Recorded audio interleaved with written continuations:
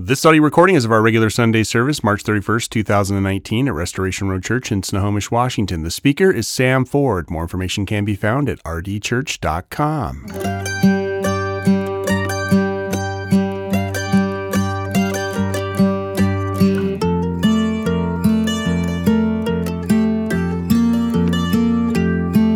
Good morning. Today's reading is from Ecclesiastes 2, verses 12 through 26.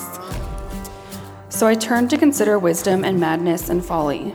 For what can the man who comes after the king? Only what has already been done.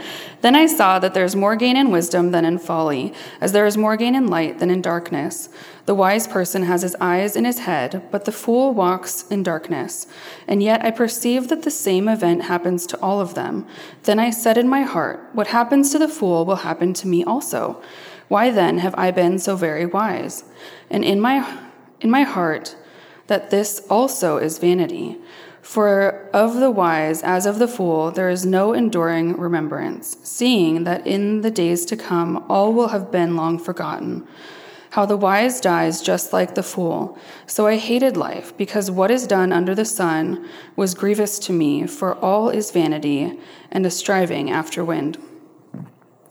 I hated all my toil in which I toil under the sun, seeing that I must leave it to the man who will come after me, and who knows whether he will be wise or a fool, yet he will be master of all for which I toiled and used my wisdom under the sun.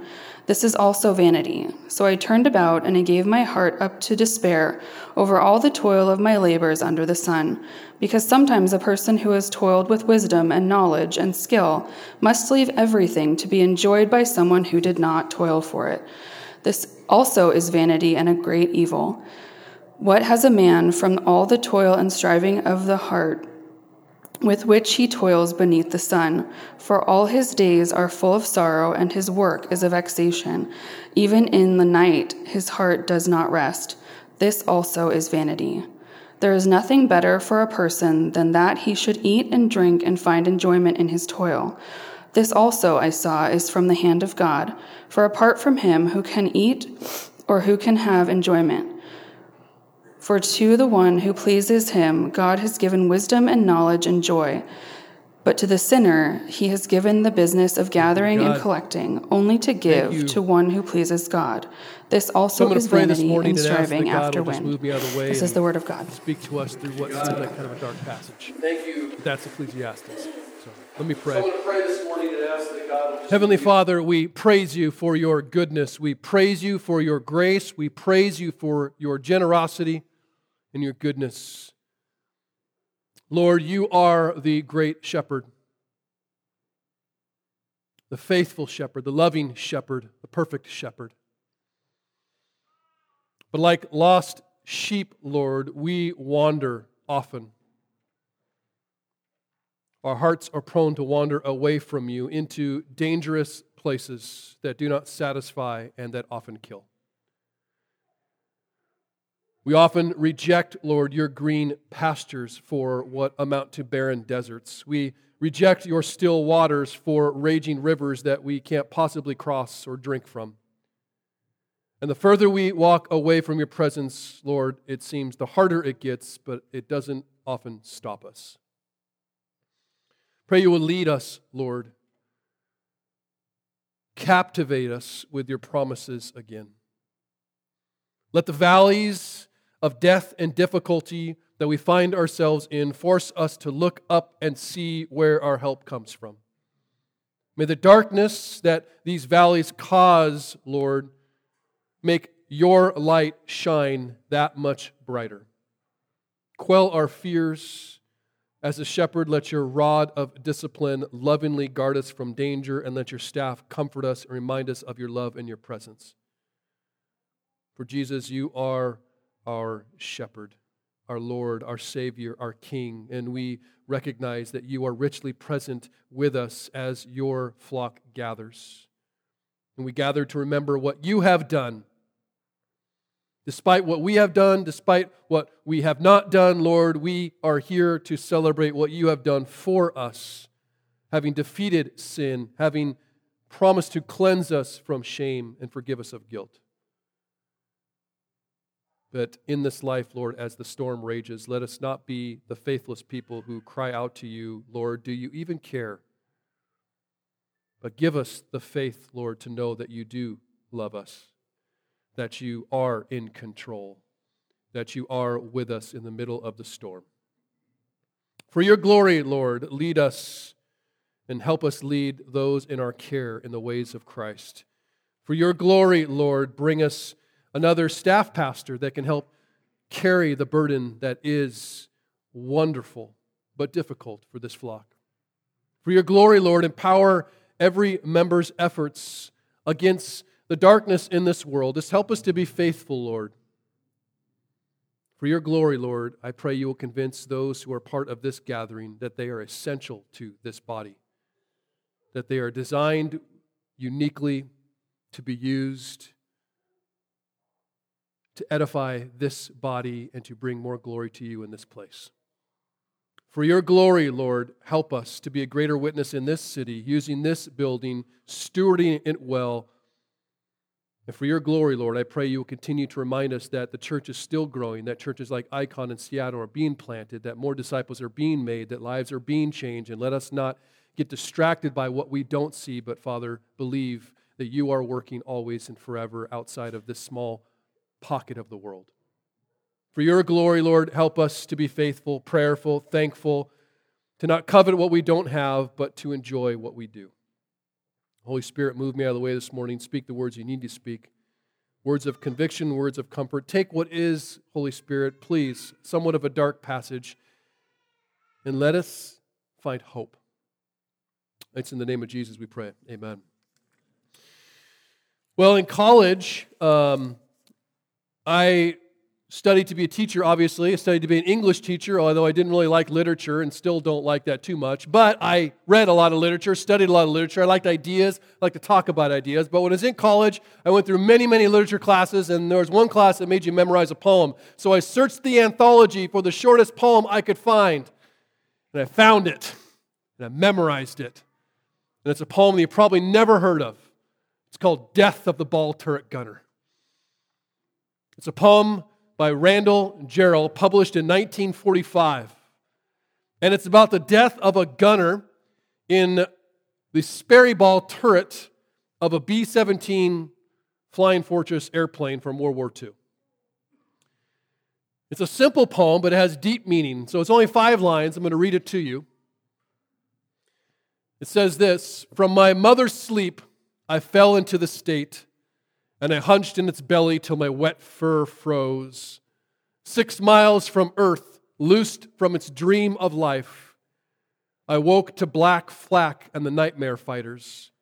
And when I died, they washed me out of the turret with a hose." Ugh. Pretty dark poem. Cold poem, kind of shocking poem. Basically, it says, in its own figurative way, we're born, we spend our days dreaming only to be awoken by the living nightmare that is life, full of flak, where you get shots taken at you or shrapnel of shots taken from others. Eventually, after fighting as hard as we can, heroically at times, we die, and the memory of our presence is washed away. Now, English teachers spend days. The shortest poem I ever found was a poem called Fleas, and it was Adam Hadam. As an English teacher, I would spend an entire hour breaking down that poem. It was awesome. So this is 5 lines, right? Teachers can spend days studying, talking about what this poem says about life and the world. But I would argue that the preacher of Ecclesiastes summarized it well in a word: meaningless. Meaningless. Life is like this poem, and this poem is like Ecclesiastes. Ecclesiastes should not be considered a dark book, a depressing book, though it can be a little bit if you don't understand what is being written and why it's being written. It's perhaps better described as an honest book, what Herman Melville, American novelist, called the truest of all books. So Ecclesiastes is a book of wisdom, and it contains the reflections of Solomon, one of the most wisest men that ever lived. And like a grandfather, he is offering words of wisdom to the next generation. It's a record of his conclusions from what can be described as his meaning of life experiment, his meaning of life search.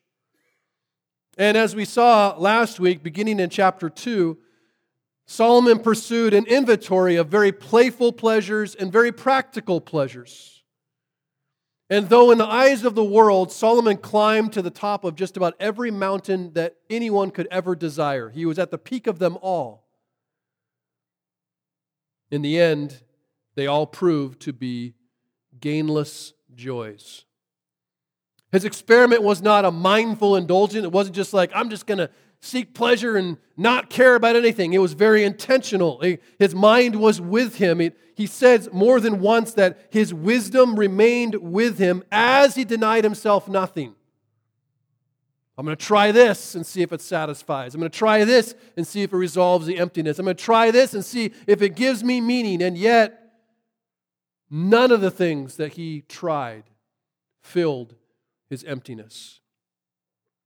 It was like vapor, he said, which is the word vanity. Vapor. You can see it. And yet when you try to grasp it, it disappears. There's no substance to it. Everything that he experimented proved to be chasing after the wind. His search for life was trying to catch wind. Now, in the second half of this chapter, beginning in verse 12, he asks himself a question, because he's the wisest guy that ever lived under Jesus. And he asks, look, I've done all these things with wisdom. I've pursued everything. I've explored everything. I've gotten more indulgence and created more things that anyone can ever possibly do after me. And yet, he asks, is life any better living wisely than living foolishly? Is there anything to be gained by living with that kind of intention as opposed to living without any purpose at all, just aimlessly? And here's what he says in verse 12. He says, I turn to consider wisdom and madness and folly. For what can the man do who comes after the king? Only what has already been done. In verse 13 he says, Then I saw that there is more gain in wisdom than in folly, as there is more gain in light than in darkness. So what he says is that it is better to live a wise life as opposed to a foolish one. But even with a wise life, wisdom cannot resolve the big problems of life. He describes it this way, that wisdom is like a light.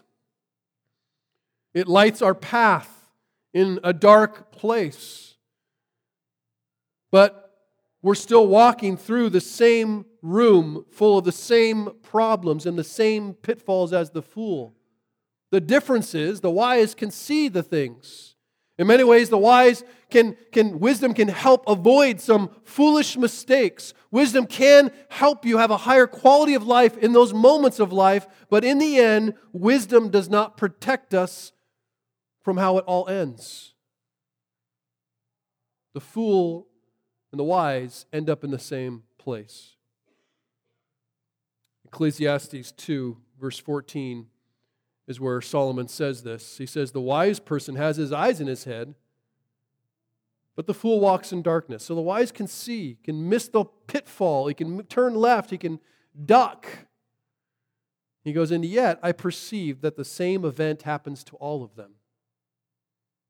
And then I said in my heart, what happens to the fool is going to happen to me also. Why then have I been so very wise? And I said in my heart that this also is vanity. For the wise as of the fool, there is no enduring remembrance, seeing that in the days to come, all will have been long forgotten. How the wise dies just like the fool. Ever had that thought? How the wise dies just like the fool. The person who's living their life seemingly with wisdom dies just like the person who said, I don't care. Death is the great leveler of life. No matter how much you know, no matter how much you achieve, no matter how much you enjoy, no matter how many healthy things you do or unhealthy things you avoid, death comes to us all. That's what Solomon says. The reality of our death has a way of shocking us all into this kind of reprioritization of our lives. If you ever have those words spoken to you about a terminal illness or someone close to you, it's in those moments which actually Solomon will later talk about the glory of a funeral, how it causes people to take it to heart, their mortality. When that happens to you, you can't help but suddenly go, wait, let me see with new eyes. My perspective is shifted. But the truth is, unless you're faced with that particular moment, whether in your life or a life of your loved one, we rarely think about death at all. The younger you are, the probably less you think about it. You feel invincible. You feel like life's going to go on forever. And the older you get, you realize that's not true. Solomon is asking us to think about death before we're facing it. Now, Reformer Martin Luther said a very similar thing. He encouraged us in this way. He said we should familiarize ourselves with death during our lifetime, inviting death into our presence when it's still at a distance and on the move. So not to be dark or morbid, perhaps we should do as Solomon asks and go, let's think about our death, which none of us know is going to come, like when that is, but we can be certain it will come. The Bible says that mankind's not going to live any longer than about 120 years. And that fact, if you read science, is becoming more and more confirmed that no matter what we do, our bodies just wear out at about that time. Now, it's unlikely that many of us will live to be 120. I'm not sure how many of us would want to live to 120. But as life gets extended by science, you begin to see or think like maybe it could go on forever. Maybe they could zap my mind and put it in a computer. It's just a way to try and avoid death. Wisdom will rightly argue that our quality of life during our 120 years or 70 years or 100 years or 40 years, whatever it is, that our quality of life will be affected by our decisions. Like you can eat poorly and drink poorly and do horrible things or dangerous things that can make your quality of life worse. But even if you make all the right decisions, the best decisions, the wisest decisions, the perfect decisions, mortality is undeniable. It's mind-blowing thought to think about this, that 100 years from now, everyone that is now living will be dead. The entire world will have been replaced. Now, in his book about death, titled The Last Enemy, author Mike Whitmer said it this way. And again, Ecclesiastes, though dark, intends to go into the valley and then take us into the light. So we got to go into the valley, or the light's not going to seem very bright or captivating.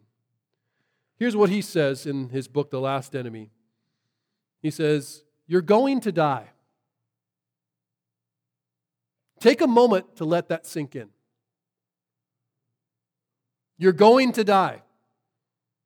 One morning the sun will rise and you won't see it. Birds will greet the dawn and you won't hear them. Friends and family will gather to celebrate your life, and after you're buried, they'll return to the church for ham and scalloped potatoes. Soon your job and your favorite chair, your spot on the team, will be filled by someone else. The rest of the world may pause to remember. It will give you a moment of silence if you were rich or well-known, but then it will carry on as it did before you arrived. Ooh. Right? But how often do we think about that? So much truth in that. And we don't want it to be depressing. We don't want it to drag us down. It should push us in a particular direction. The preacher asks us to consider simply that the same end comes to everyone. No matter how foolish you are, how wise you are, you all head to the same point. And so he challenges us with questions that we don't know if we have permission to ask. Whether or not living a particular way, if it can't save me from death, what's the point of living? Why does it matter? I mean, if all that I work for is ultimately lost, what is the point of working? If all that I do is actually forgotten, if all that I have goes to someone else, if I leave this world naked with nothing, what is the point of doing anything? If it doesn't last for eternity, is there any meaning at all? See, the certainty of death should not scare us as much as it should change how we live under the sun. And this is what Solomon is trying to push us toward as he goes through this experiment and comes to these conclusions. Meaning found in anything that can be taken away by death leads to emptiness. If you're going to find your ultimate meaning, what do I mean by that? Your ultimate security, your ultimate joy, your ultimate identity, whatever it is that gives you meaning and considered a meaningful life, if you're going to find that and put that in something that can be taken away by death, you will only find emptiness. Many, you may have heard or may not have heard a writer named Viktor Frankl. You're like, oh yes, I read him all the time. Probably not. He wrote a book, very small book, a book I would encourage many people to read. It's called Man's Search for Meaning. So he was a Jewish psychiatrist who survived the death camps of World War II. Not sure what particular one, I can't remember. But during his imprisonment, he actually observed people. He was a psychiatrist, right? So he just is naturally observing people, and he wrote about his observations after the war. And what he observed is that individuals with a higher system of belief, is how he described it, lived longer and experienced more peace than those whose lives were built on lesser things such as prestige, money, relationships, or even freedom. He concluded that finding meaning, or in their case, meaning enough to survive, depended on having a hope for the future. Yeah, that's right, you got to have a hope for the future. And you automatically think, yeah, hope for the future. Those in the camps who had hope for release, trust that they were going to get out of it, they're the ones that must have endured. And he says, no. It couldn't be as specific as an earthly future. It couldn't be freedom of release or even the idea that someday things will return back to the way they were. He even recounted a story of a man, to prove his point, who had a dream. And he dreamt of a particular date when the war was going to be over. We'll call it March 9th. So he had a dream that months from when he had dreamt it, that the war was going to be over. March 9th. And he, so vivid for him. Freedom. Return to what was. Eventually that day came. And that day went. And there was no freedom, and the war did not end. And though he had been relatively healthy up to that point, he ended up dying days later because he had lost all the hope that he had placed his meaning in. See, hope in the future is not hope in a specific kind of future. And for those who are parents, perhaps you know what I mean by that. You have hopes for your children. You have hopes for maybe your own job, of maybe where you thought you would be right now, and where you're not, or where you hope to be, and maybe you don't see the pathway clearly there. But if you put your hope in that particular future and it doesn't come to pass, what happens? And this is where Solomon's trying to get us to. He's saying, like, whatever future you're thinking about, death is going to take it all away. Viktor Frankl summarized it this way. He said, life only has meaning in any circumstances if we have hope that neither suffering, circumstances, nor death itself can destroy. This is what Ecclesiastes is trying to teach us. The certainty of death made Solomon hate life. Let us not forget that death is a result of the fall. I always am troubled when I go to funerals and people say, oh, death is part of life. No, death is a sign that life broke, that something happened. In Ecclesiastes 2, verse 17, Solomon says, so I hated life, because what is done under the sun was grievous to me. So he looks at the life under the sun that is really life apart from God, and he says, this is horrible. He says, for all is vanity and a striving after the wind. He says again, I hated all my work in which I toiled under the sun, seeing that I must leave it to the man who will come after me.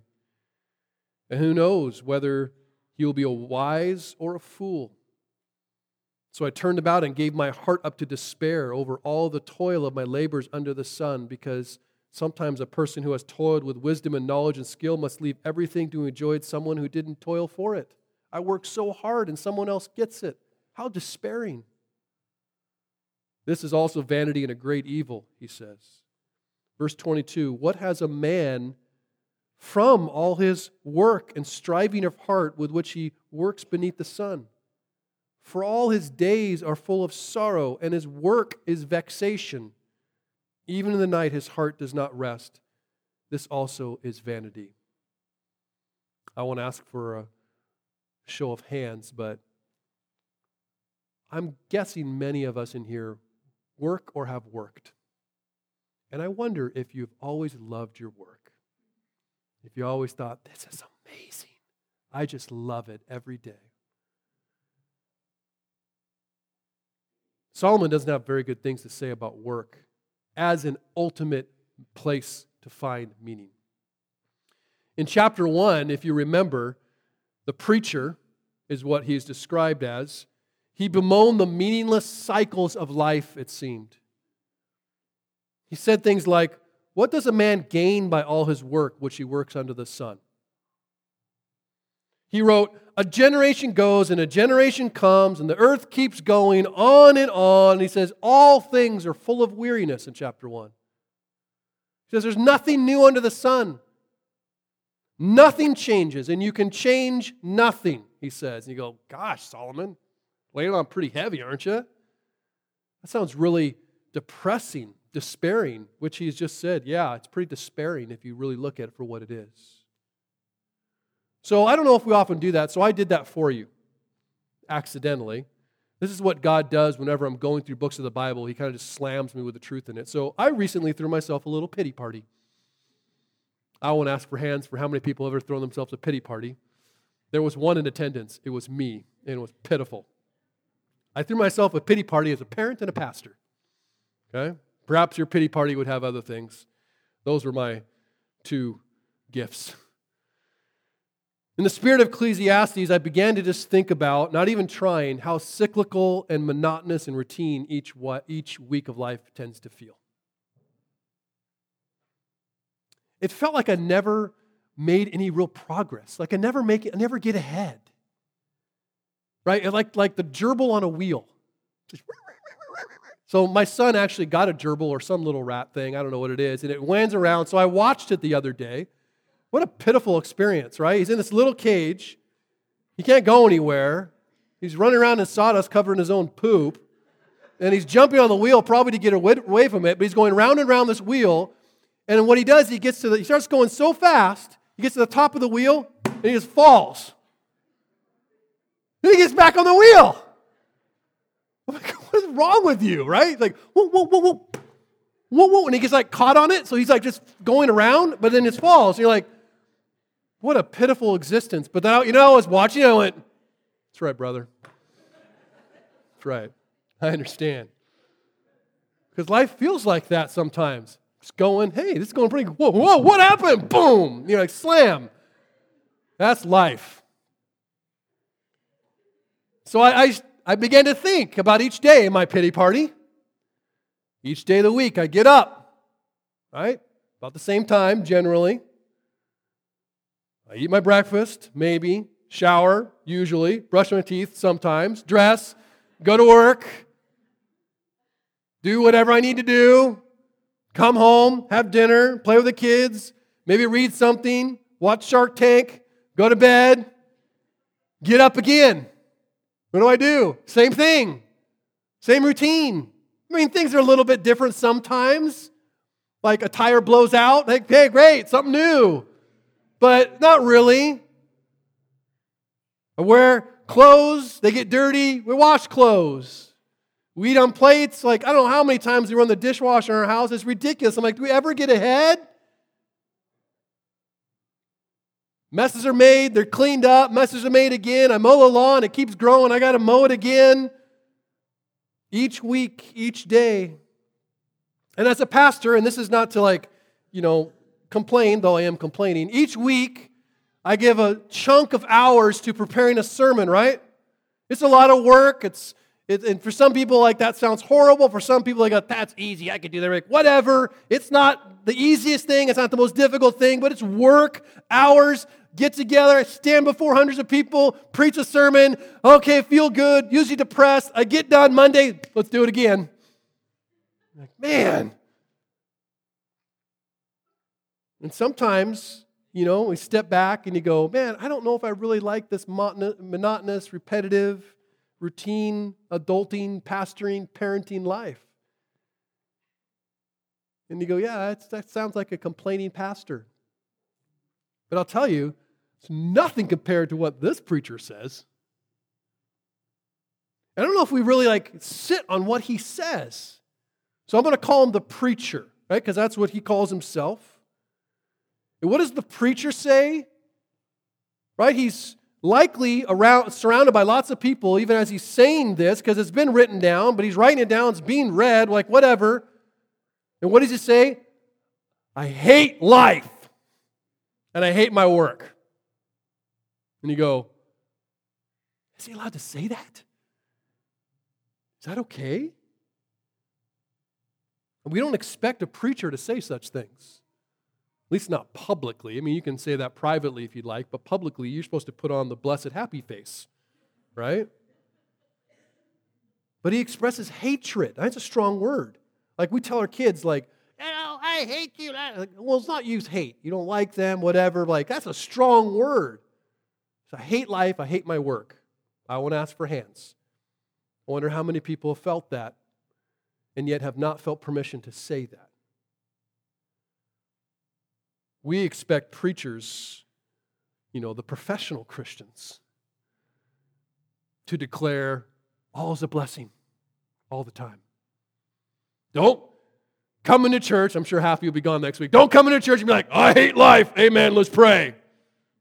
I want to hear the good things. I want to hear the joyful things. I want to hear the hopeful things. I want to hear the blessed things. And those who are stuck in the blessedness life are tempted to hear that and go, man, that preacher doesn't have faith.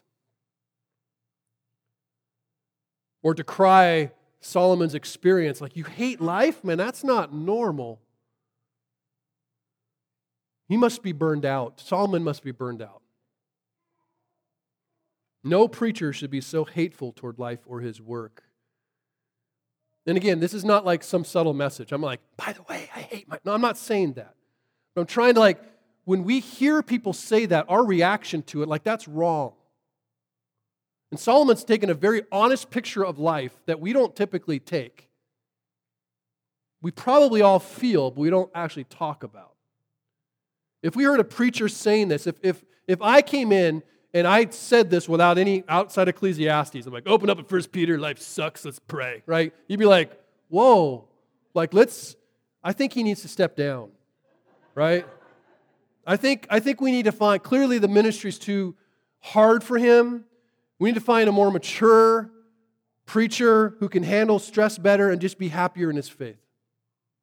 I mean, that's how we'd react. But I was reminded, it's interesting, Zach Eswine, who's a great professor, and a lot of these ideas really echoed, and I've kind of used some of them. But he reminded me of the nature of wisdom literature. So if you read Job and Psalms and Proverbs, and obviously Ecclesiastes, you know what? They actually give us a God-inspired range of emotions. A God-inspired range of emotions. That there is such thing as faithful despair, and there's such thing as wise hatred. Did you know that Job, now we think of Job, and we go, well, Job, I mean, that guy, if anyone had an excuse to complain about things, then Job did. Lost his family, lost his money, lost everything, was covered with boils. And at one point he says, let the day perish on which I was born. And the night that said, a man is conceived, let that day be darkness.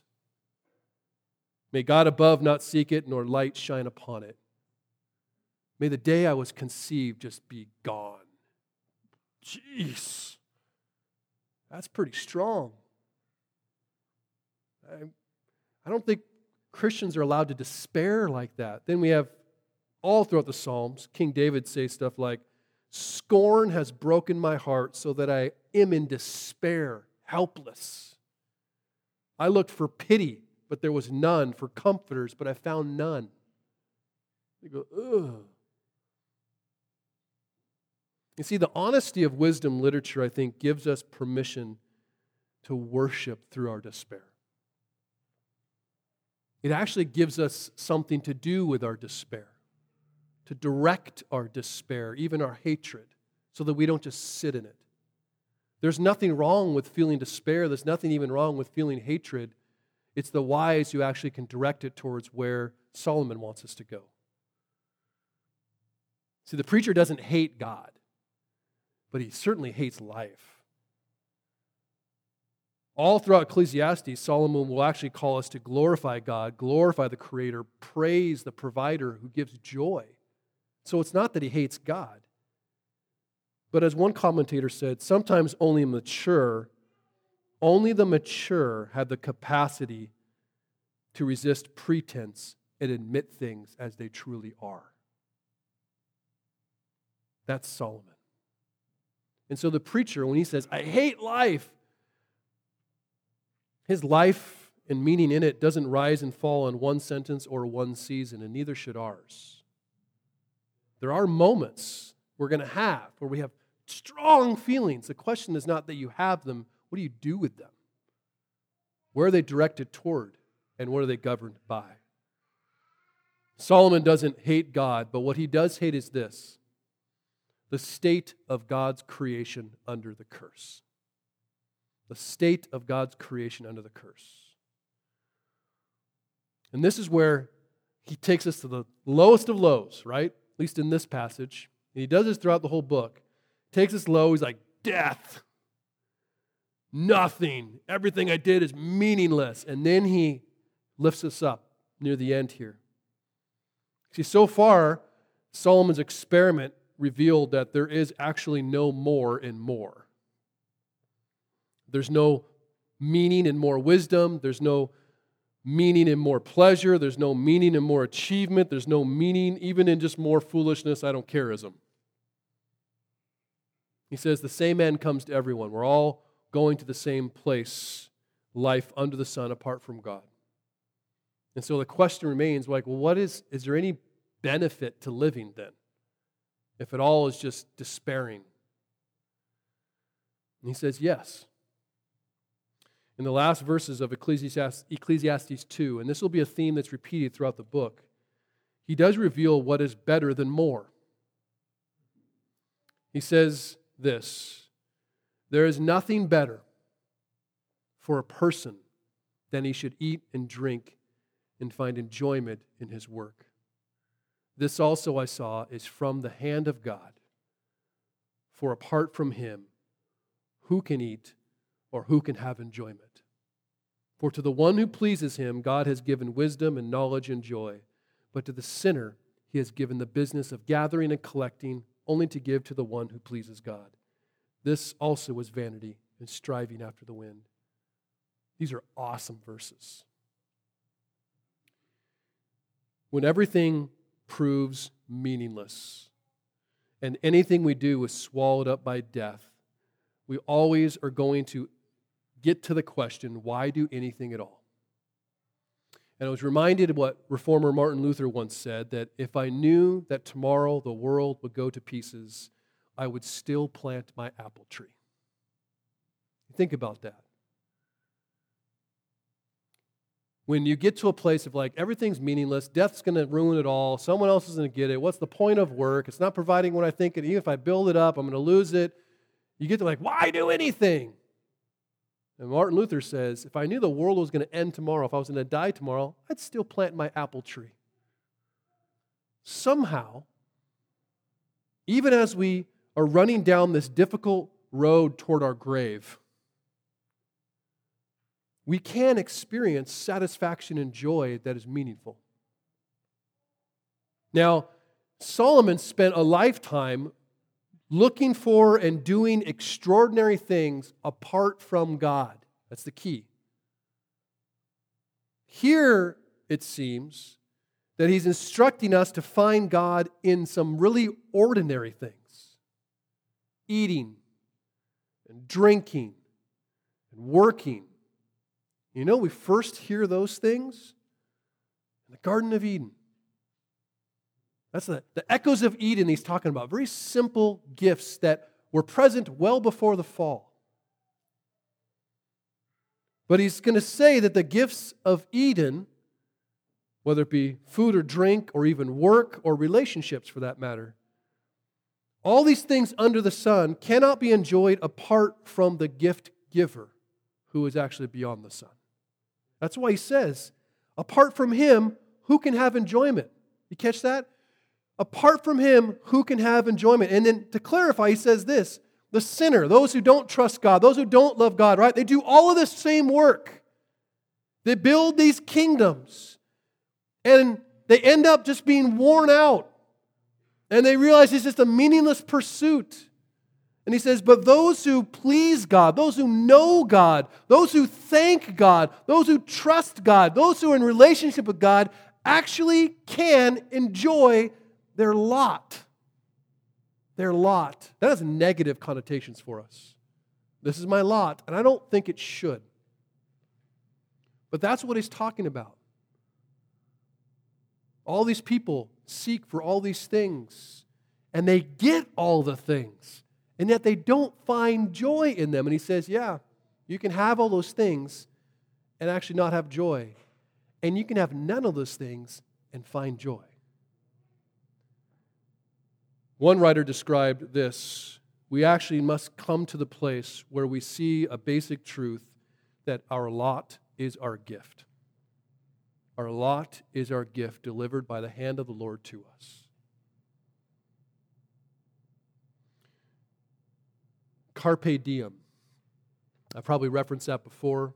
It became famous with Mr. Keating, who I always wanted to be as an English teacher, in a movie called Dead Poet Society. Robin Williams played it. And he starts the movie, the first introduction to these young men who are studying at this private prep school. And he says, Carpe diem, Latin for seize the day. And as they're looking at these pictures of these classes that have come before them, he says, look at them. He's like, you know what they're doing? They're all pushing up daisies. They're all dead. He says, gather ye rosebuds while ye may. And he's quoting a poem. He says, Carpe diem, seize the day, make your lives extraordinary, do something meaningful before you die. Grab a hold of it. And while the spirit of this idea is motivating, I think it's not an all bad thing. Solomon did that. He seized it all. He made every day a pretty amazing day. Grabbed it all, seized it all, and what he came to the conclusion was it left him empty. So he proposes here a different approach. Instead of seizing the day, perhaps we need to consider receiving the day as it comes. Seizing the day is very different than receiving the day. Instead of grasping for life, maybe we need to open our hands and enjoy what God has already given us. Maybe that's part of the problem. But in order to do this, we have to practice the presence of God. We can't enjoy God's gifts apart from God Himself. When we stop looking for God in what is extraordinary, and what is extraordinary is not like amazing, it's extraordinary. So our lot is in many ways the ordinary, and we go, wow, there's got to be more. There's got to be something else. Practicing the presence of God means actually experiencing God in the ordinary. And what happens when you begin to practice the presence of God in the ordinary, when you begin to receive life with open hands as God's kingdom unfolding in your life, right? That's the prayer, right? Your kingdom come, your will be done. Really? Do you really believe that? That prayer in many ways is preparing us to receive His kingdom as it unfolds in our lives. And so as you begin to do that, as you begin to celebrate and even be grateful and even savor and enjoy the things that God has given you as opposed to focusing on things He hasn't, what happens is that heart emptiness is replaced with joy even if your life isn't fulfilled in the way you think it should, right?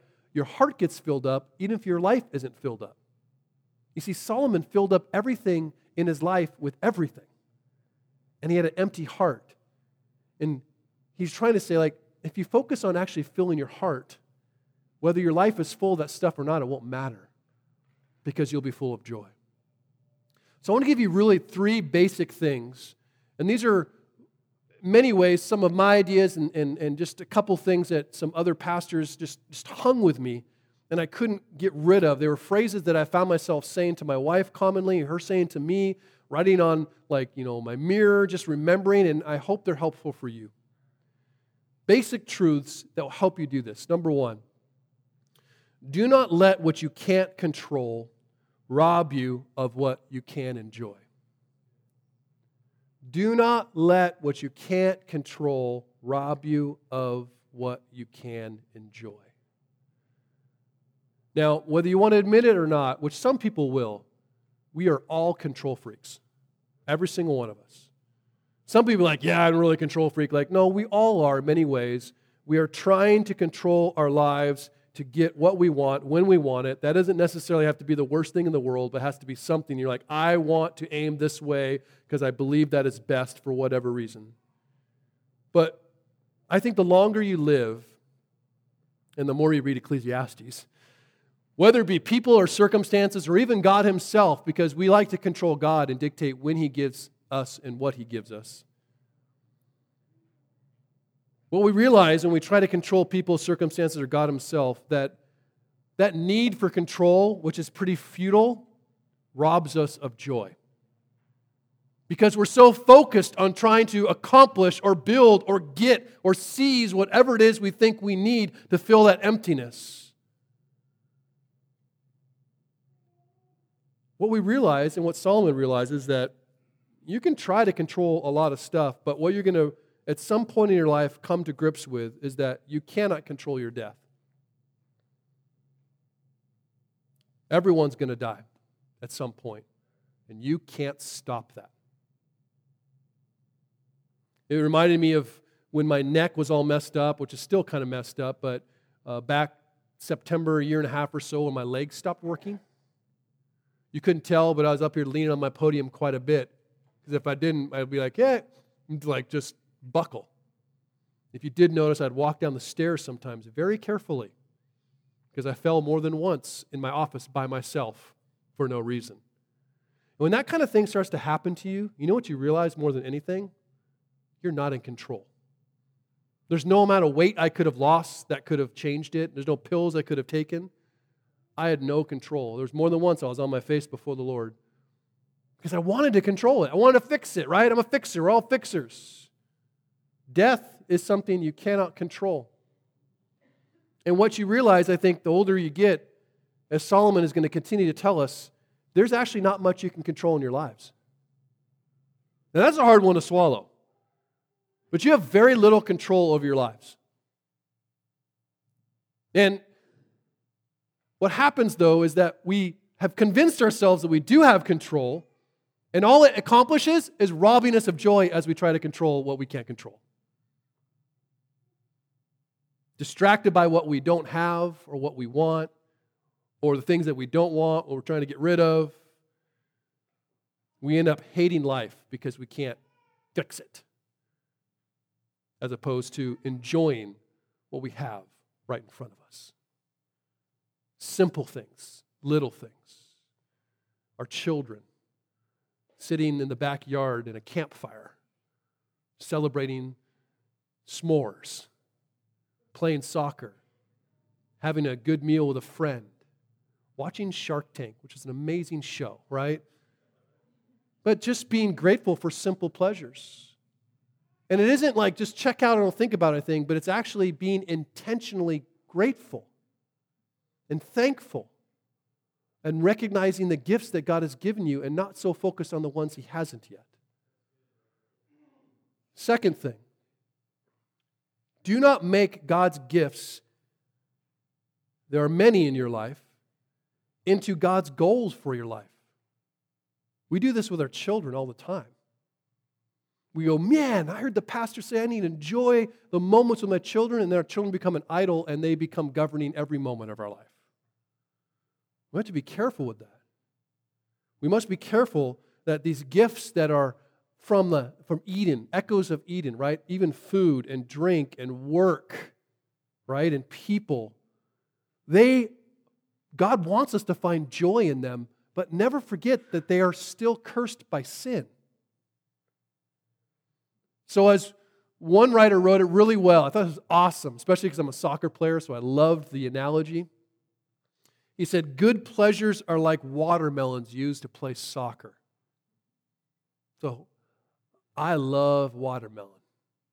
I think it's messy and wonderful and good, and if you don't like it, something wrong with you. It's beautiful.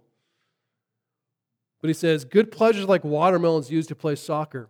They are good in themselves, but they will splatter if we truly use them to score a goal. Good luck playing soccer with a watermelon, right? Eat a watermelon, enjoy a watermelon for what it's designed to do. You try to use it for something it's not designed to do, it's a mess. It's funny for a second, one kick, and it ain't funny anymore. Game over, right? But we do that with all kinds of things. Instead of enjoying the gifts of God, we make them, that's the point of life. All good gifts are from God, and all good gifts are very disappointing gods. None of the gifts are designed to satisfy like God Himself. My son just had a birthday, turned 8. I'm not a huge fan of birthdays, but they're always joyful when they actually happen. But planning to put them together, no fun. But as we're sitting there, it's amazing, especially the younger they are, how much they just want you to be present as they're opening their presents. They just want to enjoy this with me. It's great, right? And the older kid gets like, you got my $100, you in my card? They don't care. But the younger kids are still that childlike, they just like, Dad, look at this, and I don't know if you understand that's what God is like. Right? God is not a deadbeat dad who mails his birthday check once a year. Right? He is the perfect Father who wants to see you receive your gifts. And He wants to see you open your gifts. And He wants to see you enjoy and play with your gifts. He is not a cosmic killjoy. He intends for us to have joy and to play with our gifts and enjoy them, all that He's given us. But we try to do that apart from Him. He doesn't just want us to enjoy His gifts, He wants us to enjoy Him. And what Solomon says, it's impossible, even if you have every gift under the sun, to enjoy those gifts apart from Him. But we do it. And I'm not even going to tell you exactly how to not do it. I'm just saying that it's very clear that we do it, and we have to consider what it means to actually be present with God as we enjoy those gifts, and not let those gifts actually take us away from God. The last thing is, we shouldn't search to find meaning of life. Instead, we should seek for meaning in life. We shouldn't work to find God in the big things that we don't have, but know that He has already found us in the small things that we already do. See, when you practice the presence of God, seeking Him where you are, thanking Him for what you have, trusting Him for what you don't, you begin to see and experience all of life differently. I like how Brother Lawrence said it in this book, Practice of the Presence of God. He doesn't ask much of us, merely a thought of Him from time to time, a little act of adoration, sometimes to ask for His grace, sometimes to offer your sufferings, at other times to thank Him for the graces, past and present, He has bestowed on you in the midst of your troubles, to take solace in Him as often as you can. Lift up your heart to Him during your meals and in company. The least little remembrance will always be the most pleasing to Him. One need not cry out very loudly, for He is nearer to us than we think. I think enjoying God is actually quite simple. It doesn't require a program. It just requires some intentional gratitude. In closing, I know that hearing like, you know what, your lot is your gift can sound kind of like a joy surrender. Oh, fine, I'll accept my lot if this is my lot. And that's not what I want it to be like. That's not what Solomon, I think, is trying to tell us. Perhaps accepting your lot is better understood as refusing to compare, or refusing to covet, or refusing to try and control and produce meaning under the sun. Instead, perhaps it's no longer seeking meaning from where you are not, but finding meaning where you are. It is wisely hating this broken life under the sun so that you might enjoy it before you actually die. And it's losing your life done apart from God so that you might find it with Him now in Christ and with Him for all eternity. Life doesn't have to be joyless. I think the key is surrender. And death doesn't have to be the end for those who are in Christ. The key is, where's your hope? Because life under the sun is meaningful and it is joyful when it's lived through faith in Jesus Christ, trusting that He died in your place for your sins, believing that He rose from the dead, and living as if He actually is Savior and He actually is Lord, who is commanding you and directing you for your joy, not just to be mean, not to just hold out on you. The moment you think that the Lord is holding out on you, you have believed the original lie of Satan. We said, well, did God really say that? No. You know what He knows. Don't listen to the liar. Listen to God. Only Jesus offers a hope that cannot be taken away, not even in death. Because only Jesus is the one that died and rose again. So only Jesus is the one who can lead you in death and then lead you back to life again. That's the uniqueness of the Christian faith. Death comes to us all. And if our hope is found in something that can be taken away by that, you have no hope at all. But there is hope in Christ, and there is joy in Christ now and in eternity, I promise. Let's pray.